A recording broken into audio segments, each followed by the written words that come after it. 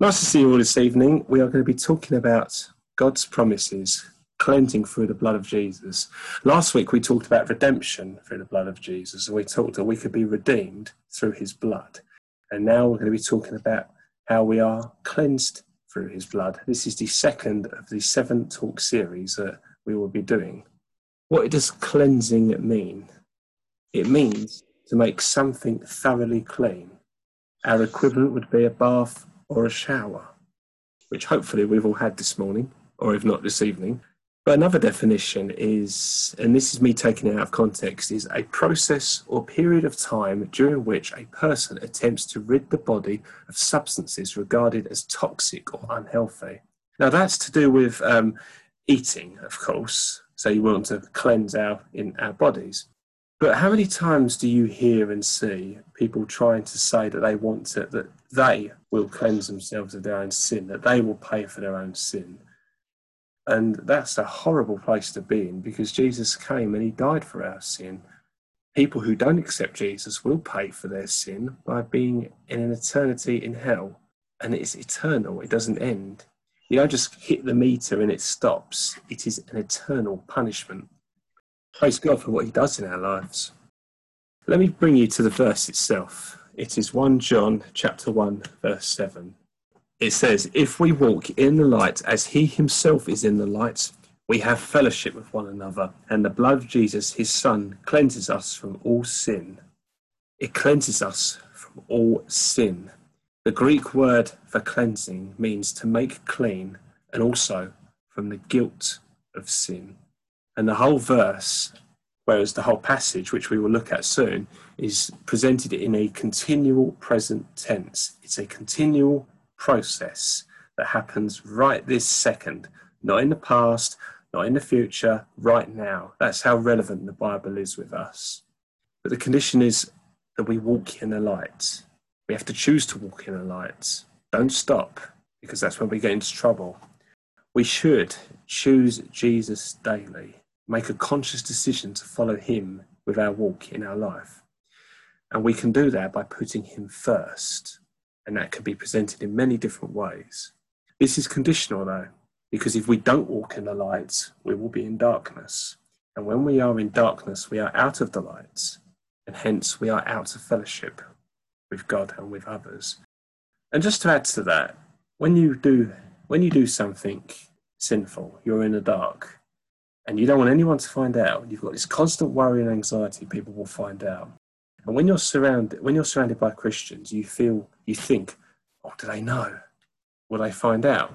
You cannot be in the correct relationship with people if you are sinning secretly. Although no sin is secret, because God knows everything. And we can't be cleansed in the dark. It's hard to do anything in the dark. At times when I've been at work, people thought it quite funny to turn the light off when I'm sitting on the toilet. But the miracle of mobile phones with lights prevents that from happening too often. Light gives us clear vision. Thinking about that, before we had the wonders of technology, people based their day around lights. They would rise with the sun, and they would go to bed when the sun sets. They would never leave their houses or leave the city at night because it was dangerous, because they couldn't see anything. But with the light, you can see things as they clearly are. You can gauge distance, shapes, objects, and hazards, and you can make clear decisions through obstacles that you face. You can also see temptations and obstacles for what they really are. If you can see it for what it really is, the appeal is far less than when you're in the dark. But this is a completely different story when there is no light, because in the dark, you have no vision. You cannot see things clearly. You cannot assess properly, and you cannot make clear judgments. You can be more vulnerable to temptation and sin. Remember, the devil operates in the darkness, and his agenda is to steal, kill, and destroy. His mandate has never changed since Genesis. That's what he wants to do. But we must remind ourselves who God is in all of this. If we look at verse 5 of 1 John 1, the second half of verse 5, it says this. We get 2 facts. God is light, and there is absolutely no darkness in him. This is one of the things I love about Scripture. It's no, oh, a bit, sort of, maybe, kind of. It's 100% or 0%, one way or the other, black or white. It is so plain in how it presents things. And we can clearly see that God is light and in him zero darkness. But going on from verses 6 to 9, it warns us to ensure that we are truly walking in the light. Verses 6 and 8 highlight how we are deceived and deluded by sin. If we look at verses 6 and 7 again, we read this. If we say we have fellowship with him, and yet we walk in darkness, we are lying and are not practicing the truth. But if we walk in the light as he himself is in the light, we have fellowship with one another, and the blood of Jesus, his son, cleanses us from all sin. If we cannot go the Christian life by talking the talk, but not walking the walk. It doesn't work like that. Either you're in or you're out. Just by having a tick box mentality. Yes, I went to church on Sunday. Good. Yes, I spent X amount of time reading my Bible. I spent X amount of time praying. Yes, I have done this favour for this person. I've sacrificed my time to do this, and so on and so forth. I'm not criticising that. They are all good things. But what is the motive behind them? Why do we do them? And if we're not doing them for God and God alone, then it's vanity. We do things for him. But the solution, as we've said, is in verse 7. We can walk in the light. God wants to help us. When we struggle, God wants to be there. He's right there beside us. He wants to lead us to a place where we can work with him. He can work in us. He can lead us. He wants to lead us. I wasn't going to say this, but there's a passage in Psalm, I can't remember what one, it says, your word is a light to my feet and a guide to my path. He's there. He's calling us. He wants to lead us forward. But then we turn to 1 John 1 verses 8 and 9, which say this, another. If we say we have no sin, we are deceiving ourselves and the truth is not in us. But if we confess our sins, he is faithful and righteous to forgive us all our sins and to cleanse us from all unrighteousness. If we lie about sin, we only deceive ourselves. God knows everything about us. In the Lord of the Rings trilogy, Sauron's gaze is described as a gaze that can pierce light, shadow, earth and flesh. Basically, it can pierce anything physically. God not only does that, but he can see into our thoughts. He can see everything about us. That shouldn't make you worry because he still loves us regardless. But there's such a beauty in verse 9. The condition, if we confess.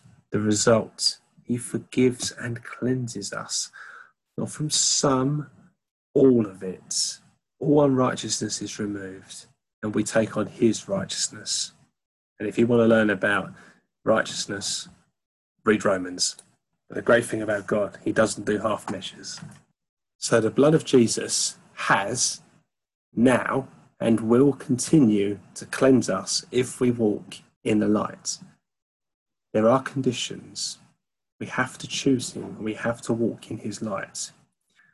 Now, this came to me, this silly little story, a few days ago, where I imagine you get up one morning. Actually, I will share this because I don't mind making a mockery of myself.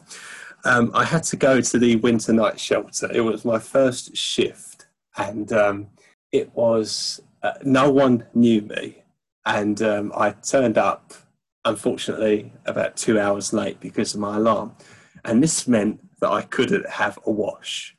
Now, I thought, okay, what I'll do a quick thing, spray some Lynx on, and then I will just put on me tracky bottoms and a hoodie, worst clothing combination, and I went to a homeless shelter, and I knocked on the door, not knowing whoever was there, and I was talking to the man who answered the door, and he was talking for about a minute or two with me, and I just suddenly tweaked. he thinks I'm one of the guests. And then one of the other staff members immediately could see between the lines, said, no, he's one of the volunteers. And the guy could not have apologised enough. He was so embarrassed. Interestingly, I never saw him after that. I don't know where he went. But it just goes to show you what are the thoughts that go through people's mind if you don't wash. They'll think, oh, you're dirty, you're unclean, you're not hygienic, you don't take pride in your appearance, you don't care how you present yourself. Do you lack something? Is there a deficiency in your life? People may make fun of you for doing such a thing. But if we compare that to sin, God can smell the sin on us. He knows the sin on us. And in a way, if we live that life in darkness, we may be able to deceive some for a time, but the truth will eventually come out. And the damage it does is horrific. So it's so important to walk in the light. As I said before, the blood of Jesus has now and will continue to cleanse us if we walk in the light. How do we do this? How do we practically do this in our life? And using our example last week from Exodus, we have to apply the blood to the door daily. As during Exodus, they applied the blood to the door to stop the angel of death from killing the Israelites, we have to do the same to doors in our life. Are there areas of influence or temptation, windows, doors that you leave open, that you haven't closed, that you've not given back to God? The devil will try to disrupt your walk in any way that he can. Even if a window is on the latch, if a door is just off the latch, he can try to pry it open and get in. We need to close and bolt those doors. We close them by applying the blood, because he died for our sin and he washes us clean in that blood. To look at an example from the Old Testament, Psalm 51, verse 7. Now this psalm is, to give you a bit of context, is when David committed adultery with Bathsheba, and Nathan the prophet challenges him, and he basically in this psalm pours himself out to the Lord. Oh, I've just realised it's Psalm 51 verse 7. Purify me with hyssop and I will be clean. Wash me and I will be whiter than snow. Now hyssop was what was used to put the blood on the door. It was a common weed that could be used. What he says there, wash me and I will be whiter than snow. He recognised that God could cleanse him. He recognised that God could take away his sin, and that only God could do it. He presented himself. And as David desired to be clean, so should we. He wants to cleanse us. Are there things that we need to give to him that we haven't given or we're scared to give of him? There are no surprises. You cannot shock God. But here are two thoughts I want to leave you with. The first is that God made a way to come back to him when we sin.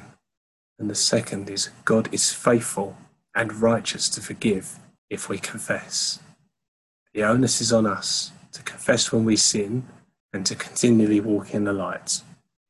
Yes, we will face temptation. We cannot avoid temptation in some cases.